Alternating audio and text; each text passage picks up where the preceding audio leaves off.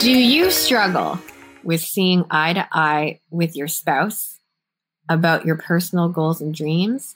Do you and your spouse sometimes have conflict around how much you work or the idea of you pursuing anything else because you are a busy mom? Well, I am so excited to welcome you to the Possibility Mom Live.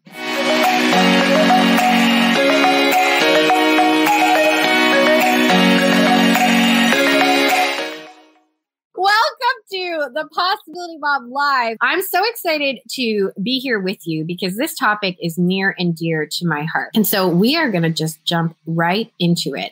Let me know in the comments if this is a topic, navigating dreams with your spouse, getting into conflict because you want to pursue something perhaps outside of the regular duties of motherhood. Let me know if the pursuit of dreams together as a couple in marriage is something that you are navigating, and we are going to have a really candid chat. All righty. So if you are not familiar with our story, my husband, Josh Canning, worked in the Catholic Church world for a very long time. He was a campus minister on 2 different university campuses. He then afterwards worked in evangelization in a couple of different avenues. And we also have taken turns where I was the primary breadwinner and he stayed home and watched the kids. And of course, he was the primary breadwinner and I stayed home and primarily watched the kids. But throughout our entire marriage, I have worked. I have worked in interior design for about 10 years of my career, working in television as well as with private clients. And then I have worked in the space that I'm in now, which is currently earning us primarily. I am the primary breadwinner. If I did not show up to things like this, there would be no money coming into our bank account.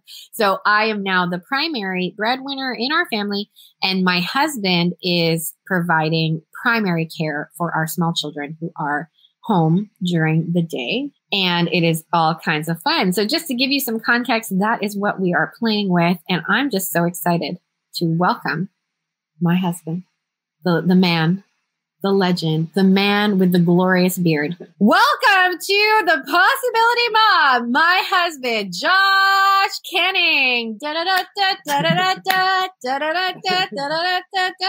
Hello. Oh my goodness, glorious beard. Hey. Everybody, look at the glorious. I got it trimmed this week, so it's a little bit tamed. Glorious beard. So just full disclosure, we are doing this live show with no childcare, hoping our smallest child will remain sleeping, and our other children will allow Umizoomi to be. It could get unruly. We'll see. We'll see, because normally I'm the buffer zone between the children and Lisa during the show. You're usually bouncing one while managing graphics and bringing in music, but we'll see how it goes. So, honey, what do you wish everybody knew about being married and chasing dreams? That's a really great, broad question. I guess the first thought is that marriage itself is an adventure.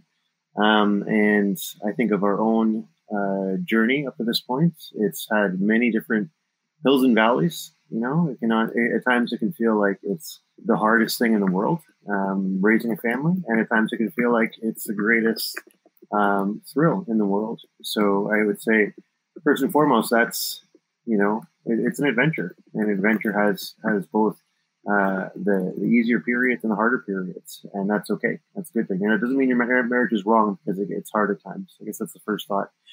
With regards to pursuing dreams, I think we live in a really unique time where we don't have to sit in certain cookie cutter roles to provide for ourselves and for our loved ones. We often don't have to farm. We don't have to do some of the more traditional roles. I don't have to go to a factory and work a 9 to 5.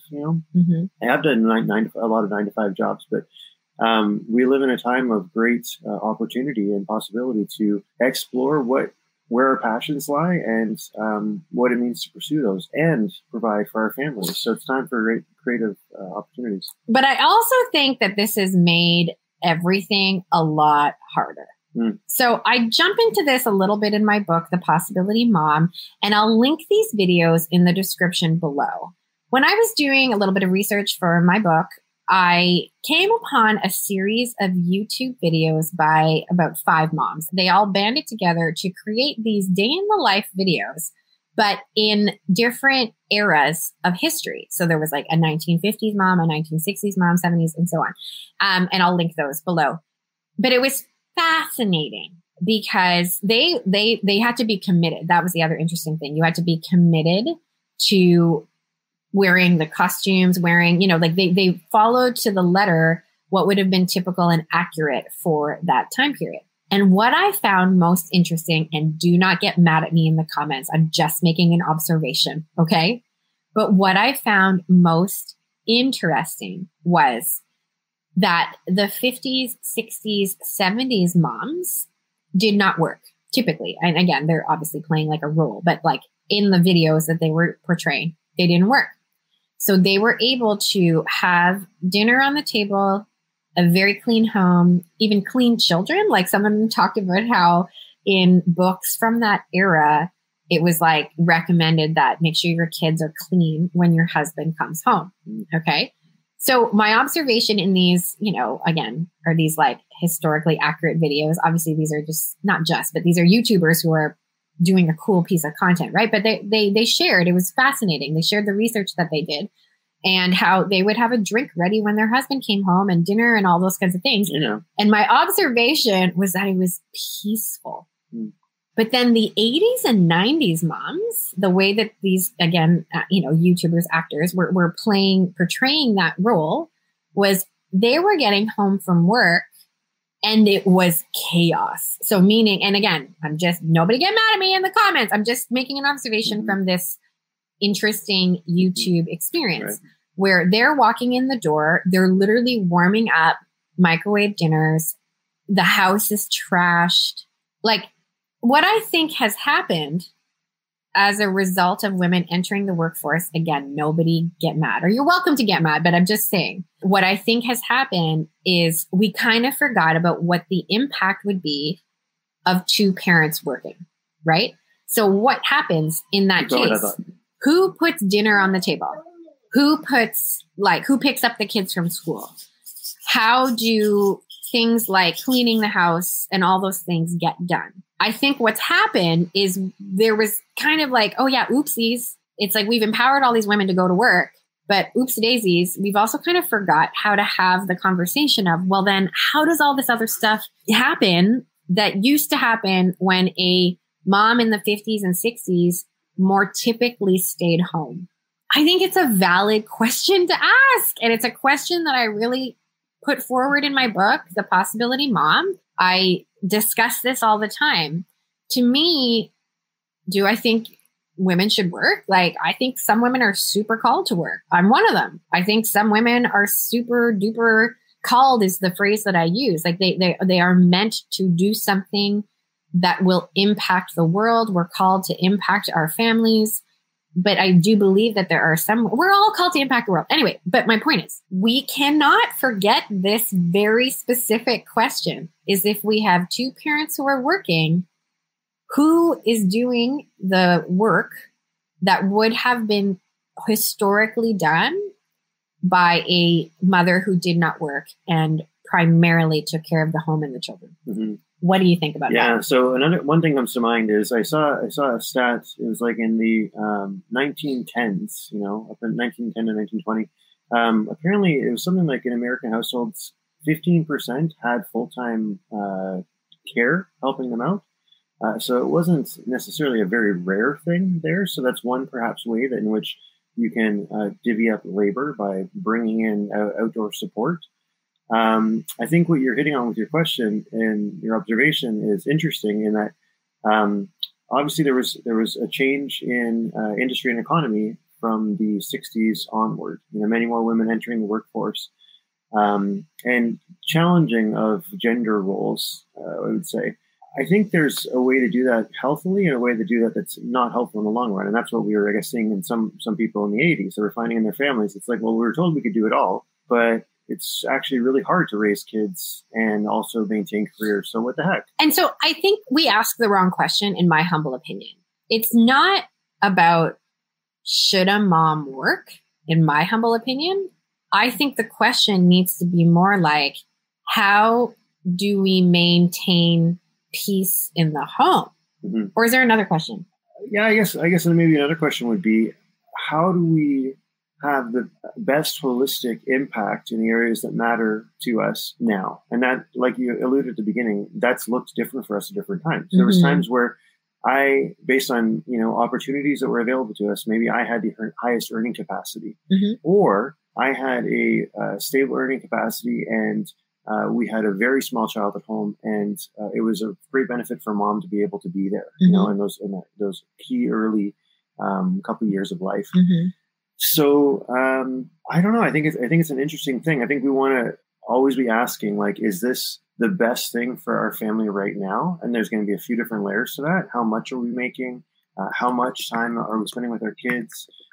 How long will it last? What opportunities does it perhaps lock out in the future? What does it make us say no to now? Mm-hmm. But if we challenge our own kind of assumptions and comfort, there's a lot of possibilities, and I saw a stat a long time ago. It was like the average person has 4 different careers over the course of their working years, mm-hmm. something like that. So it's not just like flipping from one company to the next, but it's like doing different things. Mm-hmm. So I just always had that in the back of my mind that perhaps, even though I like or love this work, I should be open to where my wife's capacities and her unique gifts can bless and benefit the world and provide for our family. So I don't know if that answers. That's kind of a bit of a rambling thing, but yeah, I guess I would just say perhaps one question is, what is safe?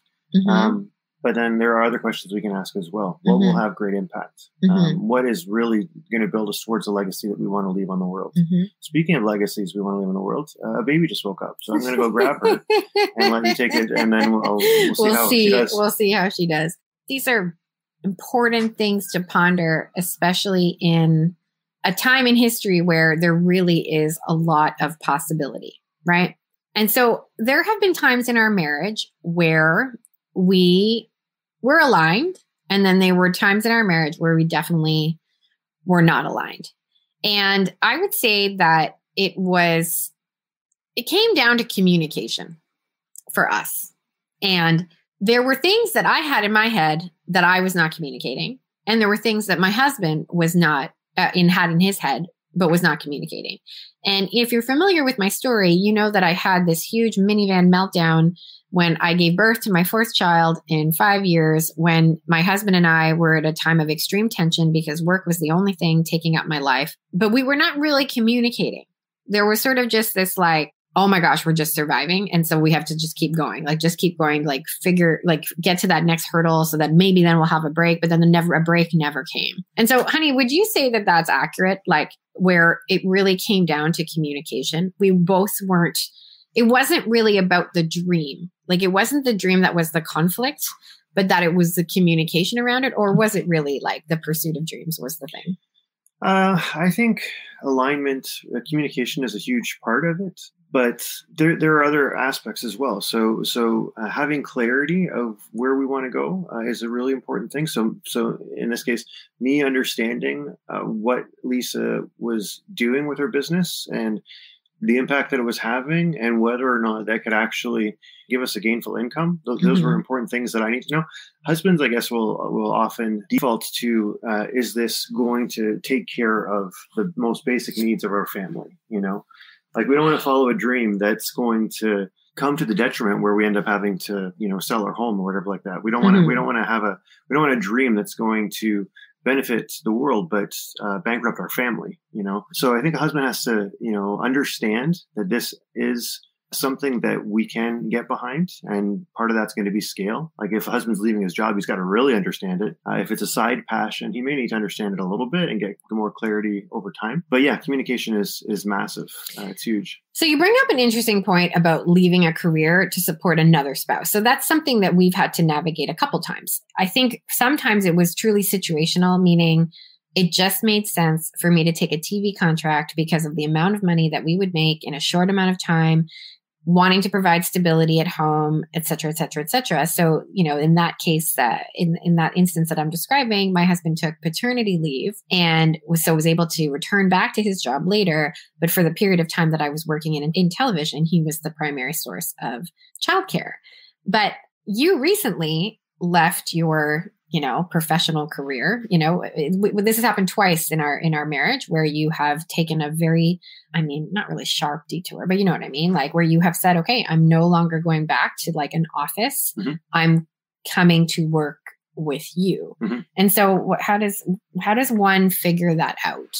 There's a lot of factors, right? And it can help to have good counsel with a friend, a financial advisor, trusted loved ones.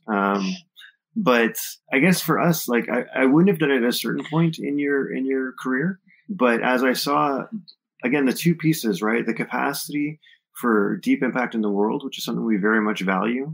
As you know, I went to a conference on your behalf about building a business, not really knowing why I was there, and getting a great deal of clarity at both how this could be a business that takes care of our family needs, but also has a real impact on a lot of people. That kind of crucible point made it comfortable for me to say, you know what, I'm going to leave this career and put a lot more emphasis on the other business or organization we run. I've been lately thinking about this a lot more, but there's really two, there's your work and then there's our big family. These are two organizations and they need a lot of care. They don't happen by default as you're hitting at the moms in the 80s and their feelings about it. It's like, no, we have to treat our family like an organization that can have organizational health or dysfunction. And so anyways, I got comfortable having a little bit of experience of being a stay-at-home dad when we only had 3 kids. Those easy days when we only had 3 kids. Only 3. Yeah, oh my gosh. To taking on more hours of that in the day now. And being able to also lend some strategy and thoughts towards the business that you're building. So for anybody who's curious, Josh, what does your day look like? Yeah, so my day some days starts with a very early morning workout. That's something we've been trying to both emphasize in our lives quite a bit. When it's a good day, other days we'll have time of getting up and having prayer. Then the morning rush of getting our kids off to school. And 5 of our kids are in school and 3 of our kids are not. So typically at around 9 o'clock, Lisa will start doing her consulting calls or whatever creative work she's on, coaching and whatnot. And I will be tending to those 3 kids. For a while, that was actually that was the whole school day. It was me and the 3 kids. Sometimes, God willing, a lunch break, which was really nice. But now we've begun to bring in a bit more of a part-time babysitting help. So what's nice is we'll get a babysitter a lot of times like today at 1 p.m.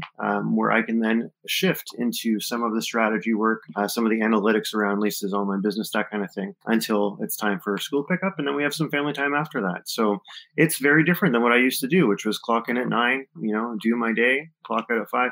Often a lot of travel in the jobs that I've done in the past. That's different now. So yeah, it's embracing a bit of a different thing. So one thing I heard in your response to my question around how we've navigated like pivots and who's the primary breadwinner and whatnot is an understanding of or clarity around legacy. Mm-hmm.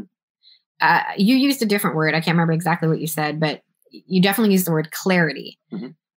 And I don't think I've really reflected on this too much, like in our marriage, but I think it bears a short conversation around, like, how do you get united mm-hmm. in that vision mm-hmm. or that desire for legacy, mm-hmm. Where you can become united in the sense that, hey, if I stay home, this is going to help you build something, and vice versa. If we move, for example, if we move to this city, it's going to make it possible for you to take this job in a hospital, whatever, because it's only there, whatever. So how does a couple become how does a couple figure it out? Number one, like what they want as a family for their legacy. And then how do you go about doing it? Mm-hmm. Yeah, I think, you use the word communication. That's a really important thing. And sometimes it's also not just communicating, because it can be hard to get into sort of dream mode in the day-to-day. Like maybe it's like on a date night, you can kind of start to dream. We would periodically, when I was working full-time, we would do these little weekends away once in a while. They were kind of a mental health break, but then also a time to just look at like what would be amazing in life. But I guess the key piece was getting away, spending time with one another reminding ourselves that, like, why we love each other, just having that quality time, and then just talking about it. What's amazing in life, where are your passions right now, what's bringing you joy, what would you like more of in life, and looking at how work and lifestyle supports or is not supporting that. And when you look at what's not supporting that, that can help you decide what to do less of. It might be a job that's really not bringing you a lot of fulfillment. I feel like that's a difficult, and over time can become a toxic thing. When you really don't feel valued at work, and you don't enjoy the work that you're doing. Well, if that's not aligned, then what other jobs could be out there? Am I really thinking, about that? And it might be a case where it's like, you see one spouse has this amazing opportunity, and another spouse kind of likes their job, or maybe really likes their job, but you feel like, no, this is actually the better thing. So let's align behind that. So I got to jump forward a little bit, but it's communication. And I think communication has to happen in the day-to-day, in the week-to-week, but also you should think about like how businesses do these retreats, because we're going to get out of the regular and we're going to spend some time going deep on something. I think we should do that in our marriages as well, and give ourselves time to dream. Yeah, I think you hit the nail here on, you need space to dream. For us, what that looks like is a very regular date night, and what that also looks like is childcare. Mm-hmm. I think it just became very clear to us how important it was to get the quiet and get the rest, because I do think that it is more challenging, not impossible, but it is more challenging. Like, just think about the regular cacophony of noise that can cause your, looking at you, Colleen, amygdala, if I'm not mistaken, your part of your brain to go into fight or flight. If you're constantly in fight, it can be challenging to dream. Like, when you're in crisis, it is very difficult to create. And so to get yourself out of that, sometimes, it doesn't always require childcare. Can you have like a nice date at home? Can you have some quiet, have some intentional conversation? Sure. But I personally do think that childcare is a very essential part of that. And it can be as simple as a once a week babysitter.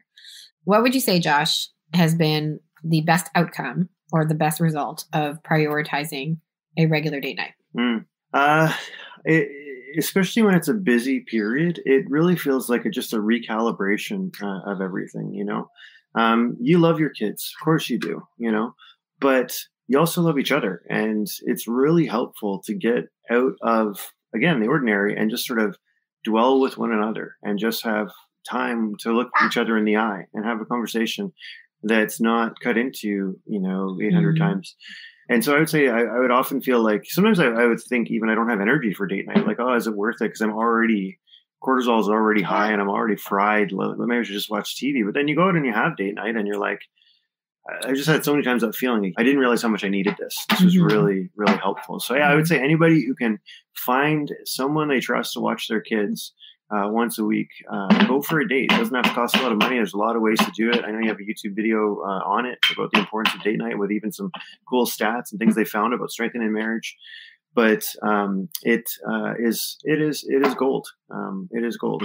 You say yes to each other in your wedding, and you got to remind yourself of those vows. And one of the best ways to do that is date night. So I would say do that. So, and I think the date night also helps with some of the like small tensions that might exist in marriage. I think intimacy also helps with that too. But we won't talk about that. Yeah, you have to wait till I'm off screen to talk about that. It makes me blush. But let's talk about the division of labor. Okay. Michelle is asking a really great question here. How do we create a culture that supports moms and families that doesn't fall back on the mother to be the problem solver? So this is a really interesting question. And, as we were talking about earlier with the YouTube video links and showing the result of moms working and what that did then on the home, I have seen in the last 10 years, interesting ad campaigns encouraging dads to do domestic work. And I remember it was like, the mom was, I think, working, and then the dad was sitting on the sofa. And it was like, I don't know, there was some kind of like oh, hey, like dad can do it. I can't remember if maybe the dad, like the grandfather was also involved. There might have been a generational thing. But anyways, long story short, it ended in the dad getting up, doing the laundry. And then the thing at the bottom was like, dads can do laundry too. So, but it is a question that I get asked quite a bit. How do you distribute the work of the home when either both parents are working or one parent is working? Does it fall more on one if they're at home? Like, these are interesting things to navigate. I think they're sensitive things to navigate because I think we have a lot of ideas given to us about gender roles. Like, I think there's a lot of stuff where there's almost an unhealthy antipathy or antagonism towards some of the traditional gender roles. So it's like, it almost unconsciously says that the homework is less dignified. Really, the stuff that makes you money and gives you greater freedom individually is more dignified or the more valuable stuff. And the home stuff is not as valuable. And I think this, obviously, probably people in the audience here know what it's like to be a stay-at-home. I know what it's like to be a stay-at-home to some degree. I think it's really helpful to think of it, the two things, as different organizations. There's the organization that gainfully expands your bank account and your capacity to purchase things. And there's the organization that is your family, that's very relational and very important. So I think that we need to honor that and realize that every load of laundry is important. Every meal prepared and dishes cleared away is really important, and either spouse can do that. Now, when somebody is, like in our case, when somebody is showing up for the 9 to 5 more work, then I personally think, maybe this is controversial, I don't really see why, the other spouse that is not working those hours can be working other hours in the other organization, which is caring for the kids and caring for the home. It's all work. It's all work. And if you're both working half-time, then perhaps you're both half-time or something like that, without being too fastidious in the kids, and that's important work, and showing up for the kids and being able to let them see your smiling face back on them is really important and indispensable work, quote unquote, to show them what the world is. But Michelle, to get back to your comment on the mental load that mothers carry, there's also been a lot in the last little while done on mental load. And I think, I'll be honest with you. Do you know where we keep the kids' birth certificates? Yes. Okay, but that's not a good example. Hold on. Do you know, I'm trying to think of an example that would typically be a mother's mental load to see if he knows it or if he doesn't know it. And to be honest, I'm not coming up with a good example. Oh, because I've been Mr. Mom for a little while. Well, I guess so. Anyway. I know how much we spend on groceries. I put on a little laundry before this live. You did? I'm rocking it, man. I'm doing it all. Changed a couple diapers. Anyway, my point is that it would be naive to say that in many cases, I don't want to generalize completely, but in many cases, the mom does carry the mental load. They're the ones who know, oh shoot, they haven't been to the doctor. Oh shoot, and I think some of this is, again, like what we're talking about with where is the work being distributed.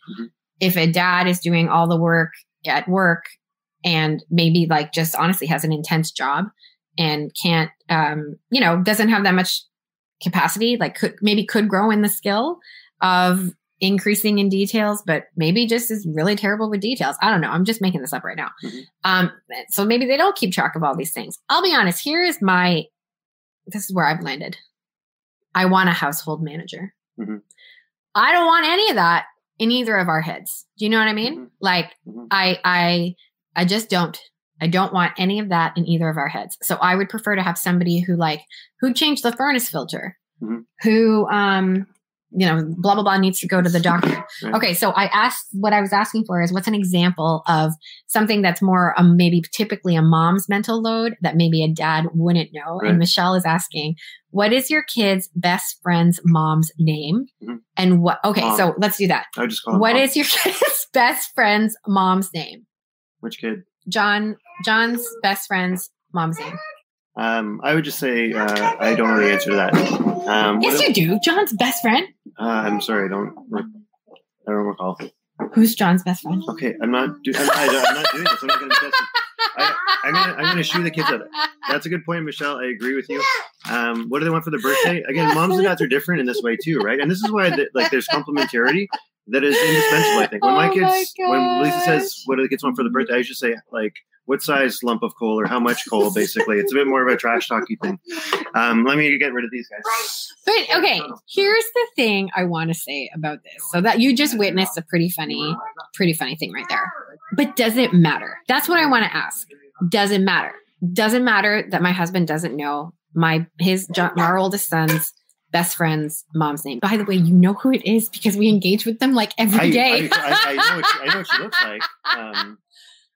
I know the last name. We engage with her every day. This does not make sense. This is not a use of time for people to fight over what are things. But my point is does it matter? And I'm not trying to, this is Michelle, this is not about you, and I'm not trying to get too persnickety or too nitpicky, but I guess what I just want to express is that what serves your family best? Mm-hmm. And that's the question I ask myself all the time. What is the best way I can serve my family right here, right now? So again, to be super honest, we're very transparent here. If you've not watched our videos about mental illness and marriage, you know that, we are very transparent.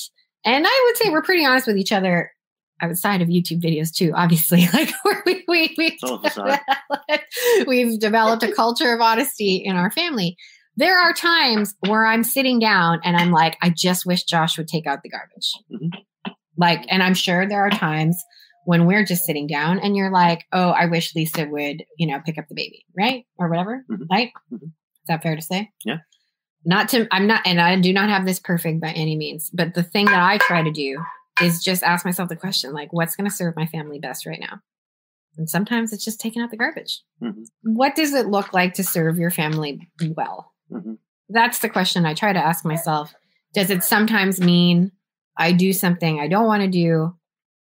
Yeah, I think it often does, right? I think it's I think every day, those who have kids know every day there's things that you don't want to do. Every day there's things that it doesn't quite seem fair. Lisa had a really rough morning this week. I can't remember if it was after my training day or what it was, but you were doing more of the morning stuff, and that involved having to unclog a severely clogged toilet. Oh my gosh.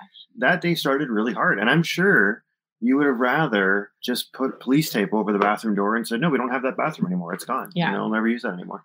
But you had to roll up your sleeves and get into it, and that's gross. We both unclogged toilets. It's gross. But overcoming, I guess, that feeling of this isn't really fair has enabled a better functioning home, right? It's gotten better. And, it's fair to say, hey, why am I doing this with myself? Now my kids are fighting and lunches aren't made and whatnot, there's a fairness. And in reality, in our marriage is sometimes impacted by mental illness, in that I am not as with it in the morning as I would like to be, depending on, just being honest, depending if I've had anxiety and maybe that it manifested in some insomnia or whatever. I guess what you're hitting on, and I think it's important, is there's some things that only we can control. Mm-hmm. When it comes to managing mental illness in marriage, there's things that only I can control. In terms of setting myself up better, only I can do certain things that are inside my head. There's certain things that we can control together. Lisa and I, in the way that we manage our schedule, in the way in which we build in buffer, the way in which we try to make time for things like date night or exercise, or the things that help, starve the troll with regards to, depression, anxiety. And then there's things that only the supporting spouse can control. And that's what I think you were hitting on with regards to your mindset and how you deal with resentment when your spouse is not showing up in the way that you would like them to be. If they're lacking in some ways. And maybe for some people that might not be mental illness that's contributing to that, but it might be some other area where I want more of my spouse. That leaves, I guess, us with how do we manage with what we have. So what happens though when resentment is prevalent? One spouse is like, oh my gosh, I do all the heavy lifting, or I do blank, or whatever. Like what I'm laughing our infant is right here. Yeah. Being cat and mousey. And this is a perfect example of a role. She's complaining because she wants to be picked up, but when I go to reach for her, she ducks because she's like, I don't want you. I want mommy. It's funny that way, right? Hello. But resentment. Yeah. What do you do when one spouse feels like, ugh, I'm carrying like a lot, mm-hmm. and they have the thoughts of, I wish my spouse would help out. Mm-hmm. What do you do with that? For me, I guess I'm at a place where I can, despite, limitations, empathize a little bit. So like taking that morning this week as an example, I felt remorseful that I wasn't more with it in the morning, and that I hate dealing with, I don't know about you. Let us know in the chat. Do you like dealing with human feces? I don't personally love it. I don't like the smell of it. I don't like, that it could splash on you. It's really gross to unclog toilets. Let me know if that's just me. But in a perfect world, a spouse can empathize and maybe make some changes. Today I was feeling really tired for other reasons, but got up because I didn't want Lisa to have to do the morning by herself. Hopefully that's what a spouse can do when frustration is communicated. You could probably answer better, Elise, for the person who's feeling the resentments. What can they do? Like, what is a way to healthily communicate it to a spouse that you are feeling honest resentment towards or about their behavior? And what can you do when perhaps that might even not garner the response that we had hoped, and there's still resentment there? I mean, I'll be honest with you. I think what I'm about to say might be mildly controversial, but we'll just. What else is there? I personally think resentment is a choice. Now, that doesn't take away from the feelings that you might have. Like, I'm really tired, for example. I'm really tired. There's a lot on my plate. We've got to figure out a way. Like, can we figure out a way to make dinner go more smooth, bedtime more smooth, whatever it is. So that you don't want to, I'm not trying to discount and gloss that over. There is pain reveals something, right? Mm-hmm. Anytime there is some kind of pain, it reveals something that perhaps we want to deal with, right? And so I think resentment in marriage is no different. Like, if you're starting to feel resentment, it can be a nice little sort of like alarm bell of, oh, okay, there's probably something in here that needs to be addressed. And I think you can still do that. I think you can take the problem, like the morning is chaos on my own. What systems can we put into place so that perhaps it's not so chaotic? I think we can also acknowledge when something is a more unique situation, all those kinds of things. But I do think that, exactly as Michelle is saying here in the chat, that, resentment is a choice and forgiveness is a choice. Like, we get to decide what thoughts occupy our time. If you have not yet watched my episode with my mindset coach, Erin Ingold, I want to encourage you to go back and watch that. It's episode 2 of the Possibility Mom Live, right? Mm-hmm. And she talks about how thoughts are like sentences in your brain, and how you can just like a whiteboard. That's been the analogy that I've been using quite a bit visually, is that like a whiteboard, you can kind of just wipe it away. Mm-hmm. And so, it's not to diminish the pain or the struggle or the real feelings that somebody might have, but that you can stay there, or you can also wipe that thought away. Mm-hmm. Yeah. Speaking of wipe, bless this mama agreed poop is gross, and I appreciate the support there. So many of you, Josh, many of the YouTube audience here knows you from the videos that we've created around mental illness. And so I do get asked quite a bit how you're doing now. Do you want to share how Florida has impacted your journey with mental illness? Yeah, totally. Now, Florida doesn't cure everything. Obviously, there's people that have mental illness down here. The sun works wonders, but there's, the reality is mental illness is often something that's managed, not necessarily fixed or cured. But I would say aspects of our life design, including moving to Florida, have helped me in a number of ways.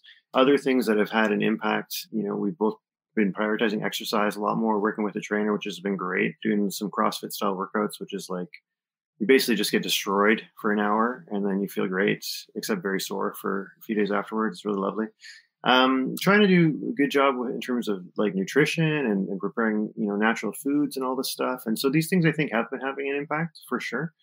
Still good days and bad, I still don't necessarily feel like, it's not like I felt like that mental illness is something in the rear view, but something that has a quieter voice perhaps than it has at other times in my life. So Yeah, I would say, man, we love Florida. We love being down here. Hello. But the triggers are still there, you know.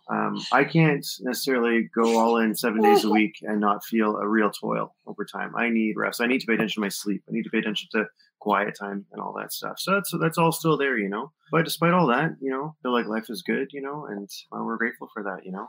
What else do you want to share about the pursuit of dreams as a couple, even in the midst of juggling? I would say I think it's really important to have shared dreams. So we talked about that with regards to Lisa's work. I very much believe in it. I love the idea of the impact that it has and the impact I've seen it have. So there's that. But I think it's also important for spouses to have their own dreams and to pursue their own passions. And so, you know, whether that's a girls' night, you know, Lisa does a Bible study with some other ladies in town. I think that's great. Sometimes I'm tired and I don't want her to go away, but it's, you know, I try to support that. You know, I have some dreams with regards to, it's funny, but I've been picking up some woodworking, and I'm not a handy guy, but I built my own squat rack in the gym, starting to work with my hands a little bit more. And I think it's important to be, you know, growing in different areas, always kind of not like letting ourselves become a snapshot in time, but recognizing that we are growing and developing in different ways throughout the course of our life. So I would say, yeah, maybe you need to both cultivate your own dreams and encourage your husband to cultivate his dreams, because sometimes we get in a rut, you know, and we lose the habit of doing some things that really matter. So encourage your spouse to dream, I would say, as well. And I guess the last thing would just be that dreams can change over time. Sometimes there's sort of a core, but it manifests in different ways over time. So try to be flexible and not project forever into the future that this is how this has to go because I dreamt it would look this way a long time ago.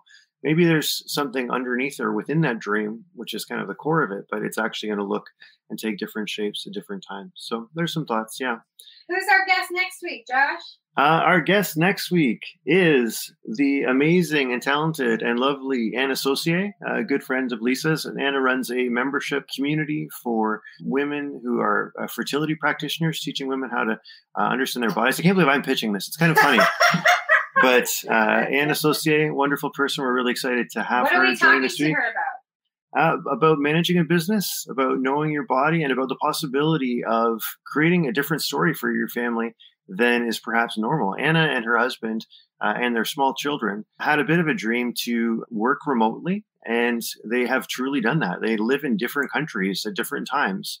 They just hired an au pair, like a child support, and that helps them give their kids an experience like living in Asia, living in Mexico, you know, the US where they're from, kind of bouncing around, which is really cool, you know, so living in a way outside the box by building a business and supporting people and helping their lives get better. So I think she's going to be an awesome guest. I don't know if Lisa said this, but I actually work with her on the show in terms of sometimes recruiting guests, inviting them and finding stories for her to talk about. So it's fun to work together, you know. What's your favorite thing about working with your wife? I thought we were going to talk more about the challenges of working together. I feel like that's like another episode because it's interesting when you work with your spouse on something. Sometimes you get things that they seem like business disagreements, and it turns out they turn into marital disagreements. So I thought that would be an interesting thing to talk about. But what's fun about working with my wife, it's neat that she's always a stone's throw away, and we get to see each other on breaks and have little coffee breaks and bone broth. I think she just wants me to say nice things about her. What's most annoying about working with your wife? When she just, what's annoying about working with my wife is when she just yells questions at me from the bed over there nursing the child. Anyways, friends, hope this was fun and enjoyable to you. Let us know in a comment, share it with a friend, another mom who's got big dreams if you like. And thanks for putting up with me, filling in for the last few minutes here.